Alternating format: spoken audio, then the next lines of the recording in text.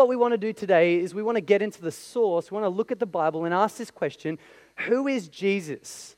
Right? Ultimately, who is he really? And is it different to the picture we have in our heads? And then, how is this going to affect our lives? How do we need to respond to this if we get the picture of Jesus right? So if you have your Bibles there today, we'll be in Mark 11. We'll pick it up where Sharpie read off for where he read before. In verse 1, as we ask this question, who is Jesus? And Mark records the story for us. Verse 1, as they approached Jerusalem and came to Bethphage and Bethany at the Mount of Olives, Jesus sent two of his disciples, saying to them, "Go to the village ahead of you, and just as you enter it, you'll find a colt there which no one has ever ridden. Untie it and bring it here. If anyone asks you, 'Why are you doing this?' say, 'The Lord needs it, and we'll send it back here shortly.'" So what we see in verse 4 to 6 is they go, they get this donkey, people ask him about it, they're sweet with them taking the donkey, and then verse 8 and 9, Jesus jumps on the donkey, walks into town, and then verse 9, people are in front of him and behind him, and they're shouting out, "Hosanna! Blessed is the one who comes, is he who comes in the name of the Lord. Blessed is the kingdom, the coming kingdom of our father David. Hosanna in the highest heaven."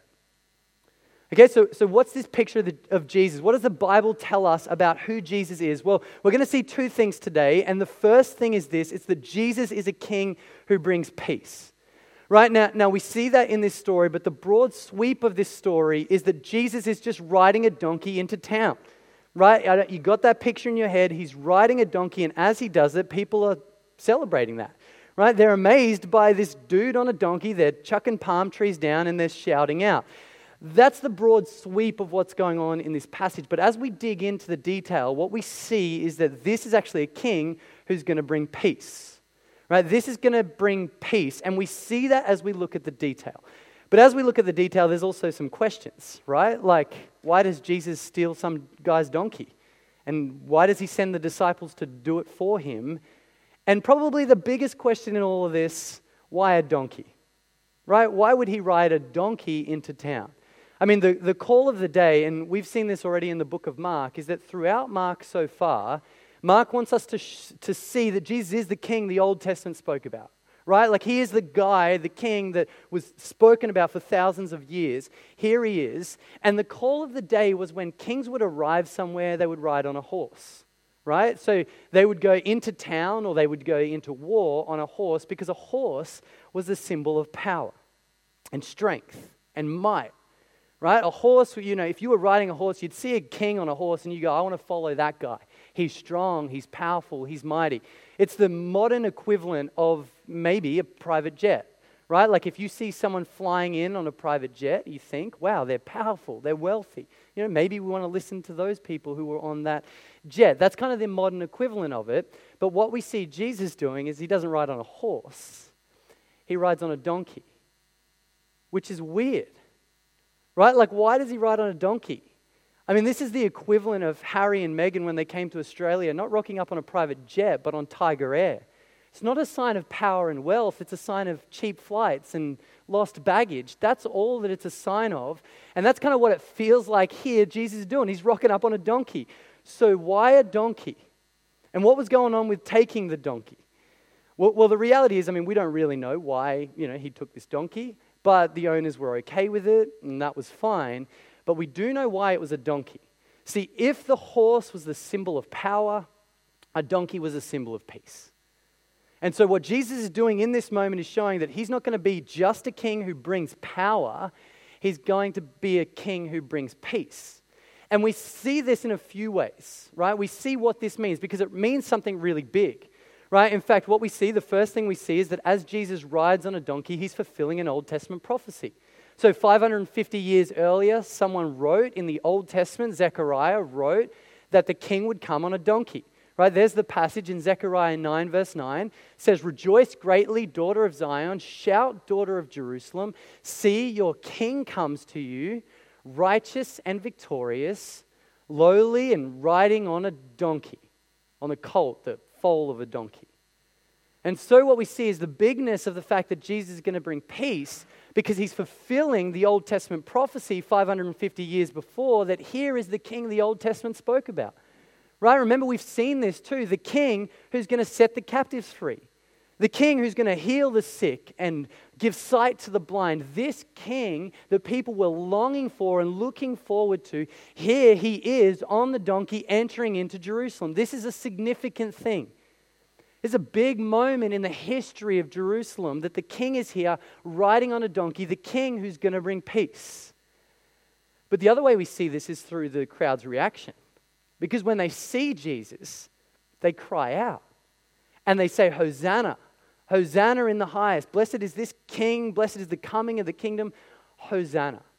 And Hosanna just literally means save us, right? It's not this, I don't know, it's just, that's all it means, save us. It's like, what the desperate crying out to someone who can save them, a person drowning crying out to a lifeguard. That's essentially what we're talking about here. And they cry out to Jesus. They see Jesus and they say to him, save us. Right? See, in some sense, the crowds get the bigness of this moment. They get that this guy is, in some sense, the one the Old Testament spoke about. And so they scream at him. They cry out, Hosanna, save us, bring your kingdom in. And so what we see then is this is really big. Right? It's a really big thing that he's a king who's going to bring peace. Right, it's massive. It's huge for the original readers. It's huge for the people reading it. And it's big for us too if we think about it. Right, like we want peace. We can identify with this longing for peace. I mean, even if we think our country is a country of peace, I mean, we've experienced this week of what happens when that peace is disrupted with the Burke Street attack. Like we even know that. We want peace. We long for peace. And we want peace not just in our nation, but in our own lives. We can identify with this longing for peace. But see, the original readers had that as well. Mark is writing to people in Rome who suffered for their faith, who died for their faith. And so the concept that the king is going to come to bring peace, this is a good idea, right? I mean, this is huge. This is massive. You mean that peace is going to here, that war is going to cease? Stress is going to disappear? Mayhem is going to go? The king is going to bring peace? And so as you see this king, what are your expectations? Right? I mean, there's anticipation, right? There's longing here. What type of peace is this king going to bring? How is he going to bring this peace? I mean, because this is a big moment in history, a huge moment in history. The king has come to a significant town, to a significant moment. This is big. So how is he going to bring peace? Well, what do we see in verse 11? When expectation is in the air, when there's anticipation, when we're expecting a battle, verse 11 is actually just super mediocre. We just see in verse 11, Jesus comes in, he takes a look around, looks back at the crowds, they're gone, right? The crowds aren't there anymore. Looks at his watch, sees it's late, and then leaves with his guys to go find somewhere to sleep. That's weird, right? Like we're expecting a king to come and bring peace. People want a king who's going to bring peace. But what we get is just mediocre. It's just nothing. And so we've got to ask the question, why does Mark give us verse 11? Why is that where he goes? Why doesn't he go straight into a battle scene or something like that? And the reason is actually, I mean, Mark is highlighting this for us. He wants us to feel the fact that expectation and anticipation is gone because Jesus is going to show, he's going to bring peace. But Jesus is going to be the king that people need, not the king that people want. He's going to be the king who brings peace in a way that people need, not just in a way that they want. Right? Because they wanted Rome to go down. They wanted their immediate, struggles to be resolved. But Jesus shows that he's going to bring peace in a bigger way. And the reason we don't see a battle scene in verse 11 is because Jesus will go on to bring peace. And yes, he will go into battle where blood will be shed and bodies will be broken, but it won't be the enemies. Jesus will die, and he will do so to bring peace. The peace between humanity and God. The peace people need. See, we want a peace that resolves the now, but Jesus brings a peace that's greater than that. A peace where we can know whatever happens now, we can be sure of the future. This is why we get a nothing verse 11. We're meant to see that this king is going to be the king the people need, not just the king the people want. And so Jesus is the king of peace, right? That's the first thing we see here. He's the King of peace. Now, if we were to stop here, you might argue that the picture of Jesus with the lamb on his shoulders is a good one, right? We could stop there. And you could argue that, we can stick with that picture of Jesus. But the reality is, as we keep moving, Mark wants us to see that Jesus is not just a peaceful king. He's not just the king who's going to bring peace. And we see that from verse 12 on. The next day, as they were leaving Bethany, Jesus was hungry. Seeing in the distance a fig tree in leaf, he went to find out if it had any fruit. When he reached it, he found nothing but leaves because it was not the season for figs. Then he said to the tree, "May no one ever eat fruit from you again." And his disciples heard him say. So the first thing we see about Jesus is that he's a king who brings peace. The second thing we see about Jesus is that he's a powerful king. Now, I know that in these verses, we don't see Jesus' power. Okay, I get that because, what we see in these verses actually kind of shows a sign of Jesus' weakness. Right? That's what it feels like on the surface because he goes up to a tree and he curses it, and he curses it because it has no food. Right? No fruit on it. It feels weird. It's almost like someone going to the fridge, and you see nothing in the fridge, and so you curse the fridge. Right? Now, if you see someone do that, you're not thinking, wow, what a strong guy. Right? That's a sign of weakness there in that moment. But what we see here in this passage is not weakness, it's actually power. And we see that not just from these verses, but from this whole section. See, as we go to that next slide, what we see is that Mark is using a technique in ancient writing called a chiasm. And what that meant is you would write in a way to emphasize a big point. And so you would write in this way. You would write in a structure that's ABA. Right? So you'd talk about one thing, then you'd talk about another thing, and then you'd kind of go back to the first thing that you were talking about. And in writing like this, the key thing is what's grayed out there. The key thing is the middle. It's B. It's not A. It's point B. It's like a sandwich, right? The bread matters, but not as much as what's inside the sandwich, right? You can't make an olive sandwich nice. What matters is what's on the inside, and that's what we see here as well. So we'll get to this whole fig tree thing in a moment, but the key thing is point B here. It's what happens in the temple. And so we go to point B. We go to what happens in the temple. And this is what we see. On reaching Jerusalem, Jesus entered the temple courts and began driving out those who were buying and selling there. He overturned the tables of the money changers and the benches of those selling doves and would not allow anyone to carry merchandise through the temple courts. And as he taught them, he said, "Is it not written, 'My house will be called a house of prayer for all nations'? But you have made it a den of robbers."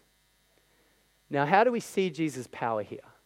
Because like the fig tree, it feels like this is a moment of weakness for Jesus.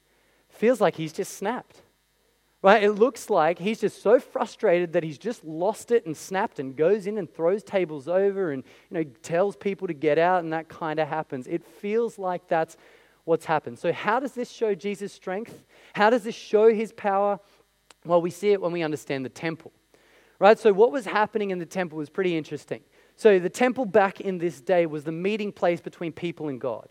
If you wanted to meet with God, you would go to the temple. The Jews would go to the temple to meet with God, but so would the Gentiles. And a Gentile is anyone who's not a Jew, so the nations, right? But to go to the temple to meet with God as a Gentile, you could only go to this place called the Court of Gentiles. Right? Now, this is significant because in the temple, the first place you would enter is the Court of Gentiles.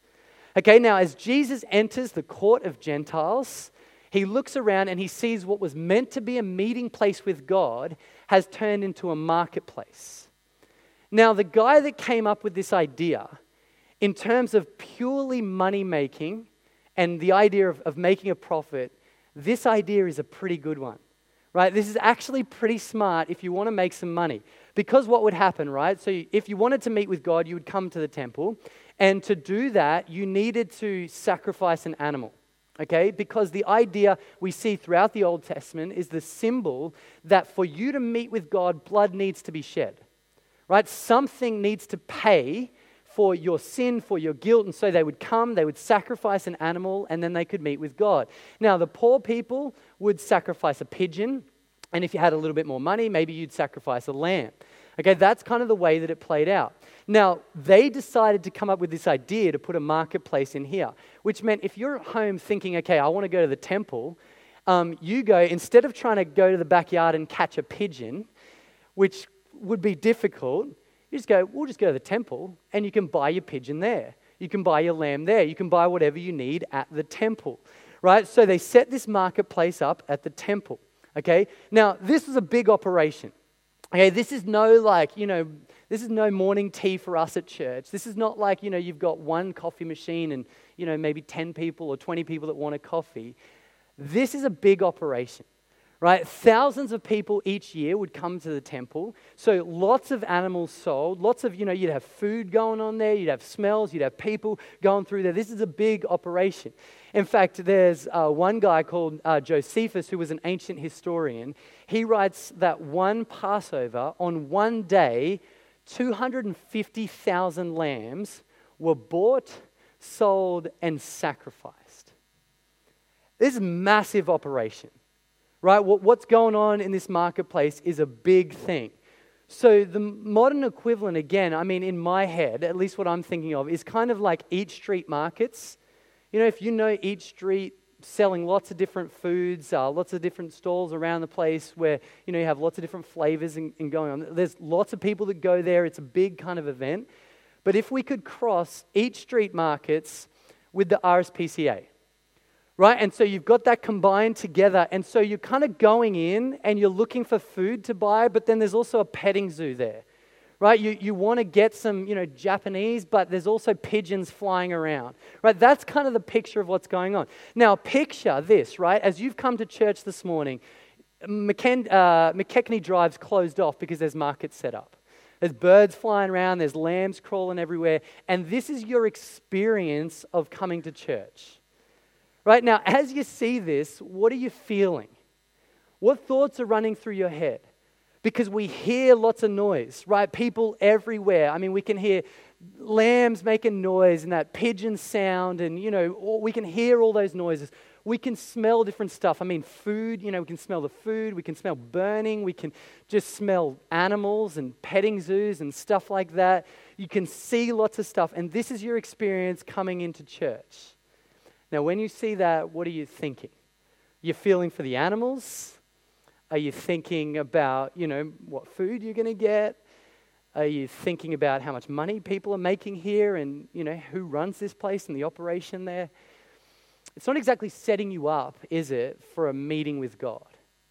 It's not exactly, getting your heart ready to meet the God of the universe. This is what they'd made the temple into.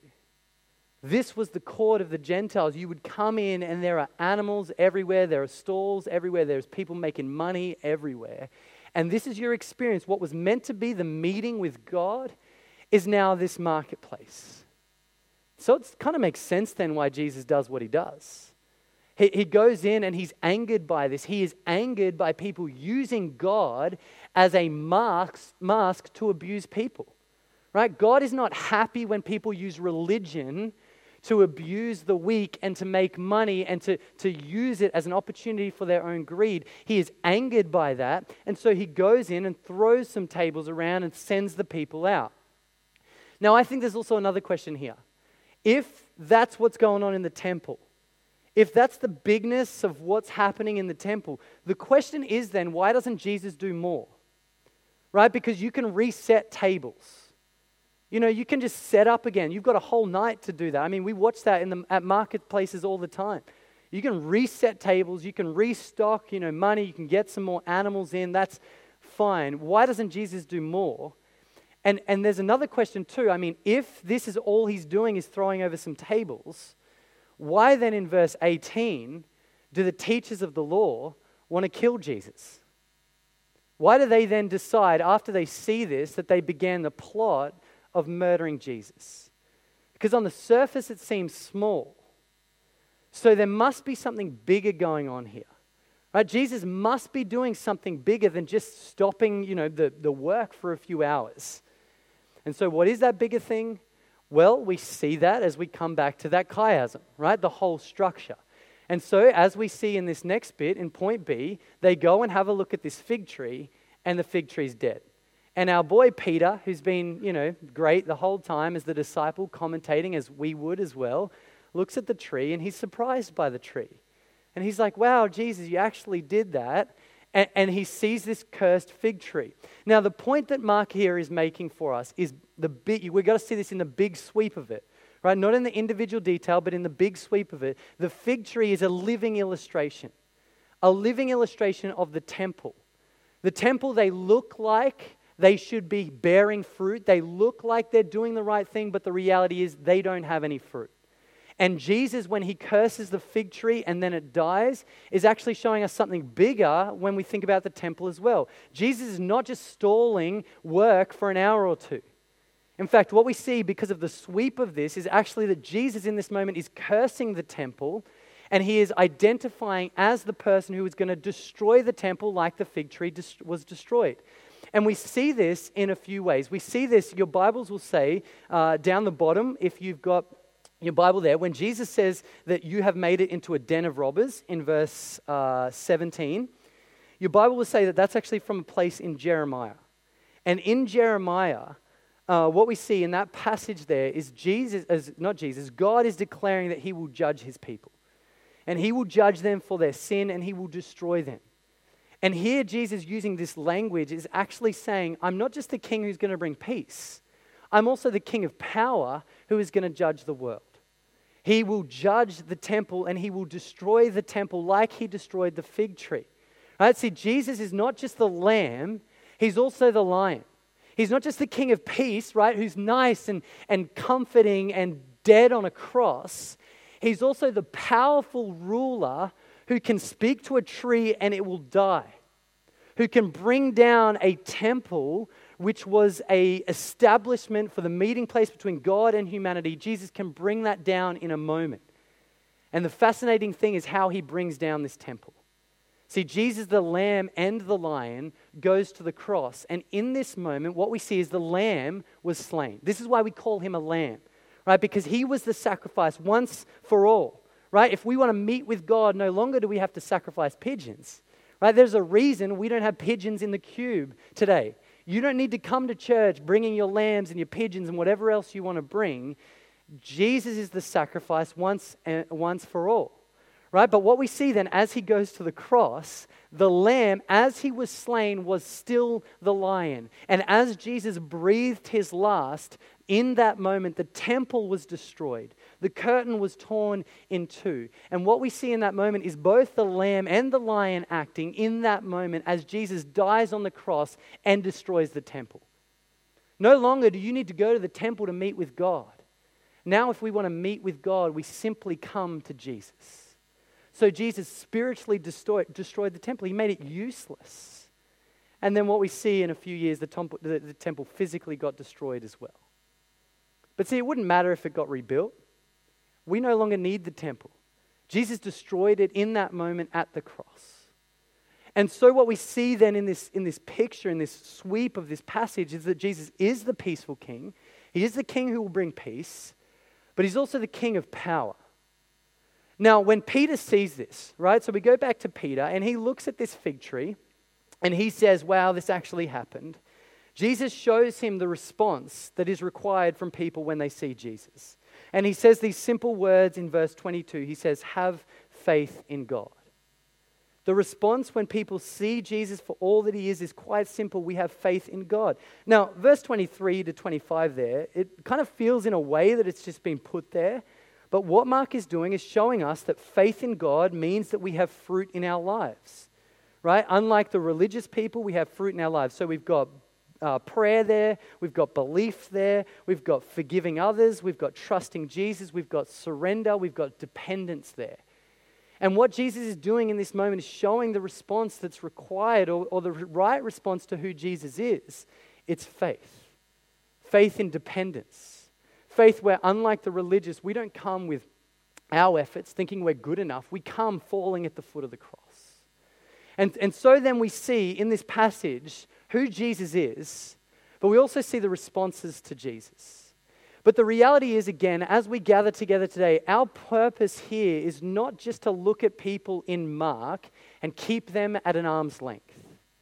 We actually need to draw this in because Mark is wanting us to ask the question here today, not just what do people think about Jesus, but what do you think about Jesus? And not just what do you think about Jesus, but what are you going to do with Jesus? See, again, the reality is you've come with a picture of Jesus.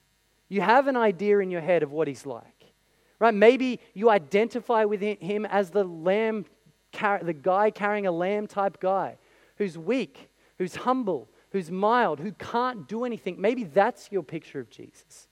Or maybe your picture of Jesus is that he's strong and powerful, but far off and distant. But see, as we come to the Bible this morning, what we are confronted with is actually a king who's both. He's the King of peace who loves you and cares for you and is deeply for you, who died on the cross for you. But we also see a king of power who rose from the dead and now stands as judge. And as you see this, the question is, what will you do with this? How will you respond to this? And the way Mark shows us the responses, I mean, when he writes, and he's a very skillful writer, as we've seen this in Mark so far, is he's not just telling us about Jesus, he's also showing people's reaction to Jesus. And in this passage, we see three reactions to Jesus. The first one is the crowds in that first section. When they see Jesus, they're excited.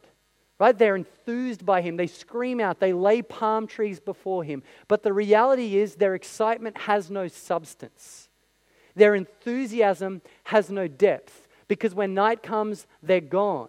And in a few days' time, in Mark or in a few chapters' time, what we'll see is the crowds then yell out, "Crucify to Jesus." They want him killed. The first reaction we can have is one where we are excited, but we don't have depth. Where we have enthusiasm by what Jesus offers, but no substance. Where we like what Jesus gives us, but we don't want to give him our whole lives. He can have part of my life, but not my whole life. Where we hold on to him at an arm's length. Where we leave him at the periphery of our vision. That's the first response. The second one is the religious.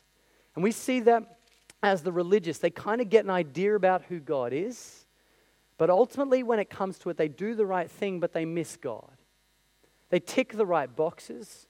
They would be here this morning at church. Of course they would. They would stay late. They tick the right boxes. But the reality is the religious miss God.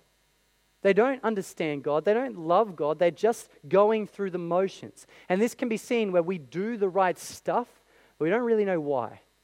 Or we do the right stuff because we have to, not because we want to. That's the second response from the religious. And then finally, there's the response that Jesus gives to the disciples. It's one where we can surrender to God, seeing all that he is and all that he's done, where we can let go of our own efforts and we can bring him into the center of our lives and fall in dependence of him. Now, these aren't just the character's reaction. Mark is bringing that to us here today and asking you, who do you say Jesus is and what are you going to do with this? This week, I was reading a book called from Tim Keller, an author and a pastor, and he wrote a book called The King's Cross. And on speaking on this passage, this is what Tim Keller says as he brings this to us. He says, Jesus is both the rest and the storm, both the victim and the wielder of the flaming sword. We could add in there both the lion and the lamb, both the peaceful and the powerful. But he goes on, he says, either you'll have to kill him or you'll have to crown him. The one thing you can't do is just say, what an interesting guy. Those teachers of the law who began plotting to kill Jesus at the end of this episode in the temple, they may have been dead wrong about Jesus, but their reaction makes perfect sense. Please don't try and keep Jesus on the periphery of your life. He cannot remain there. Give yourself to him. Center your entire life on him and let his power reproduce his character in you. Now, I know that for some of us, we're here today and we're not sure about Jesus. When it comes to our understanding of Jesus, right, we still have questions that we want to ask, we want answered. And if that's you here today, we love having you here. And we want to help you see who Jesus is, right? We want to help you keep going on in this journey. We've got heaps of stuff here for you at Southside to answer these questions. Talk to the people you came with or head to the info desk and we'll point you in the right direction.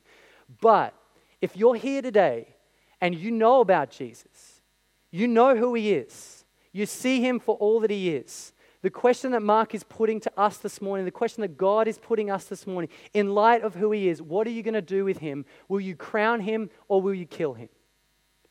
They're the options that make sense. Will we reject him and ignore him and leave him out of our life as if he was dead? Or in seeing who he is, will we crown him and make him Lord of all?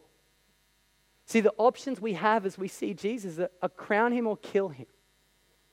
But if we crown him, he has to be Lord of all.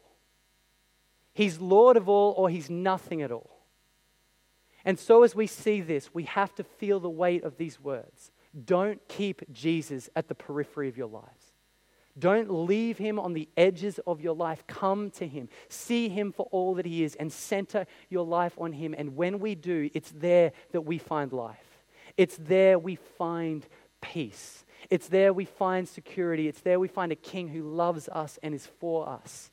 And it's there we find the King of power, the King of glory, the risen King.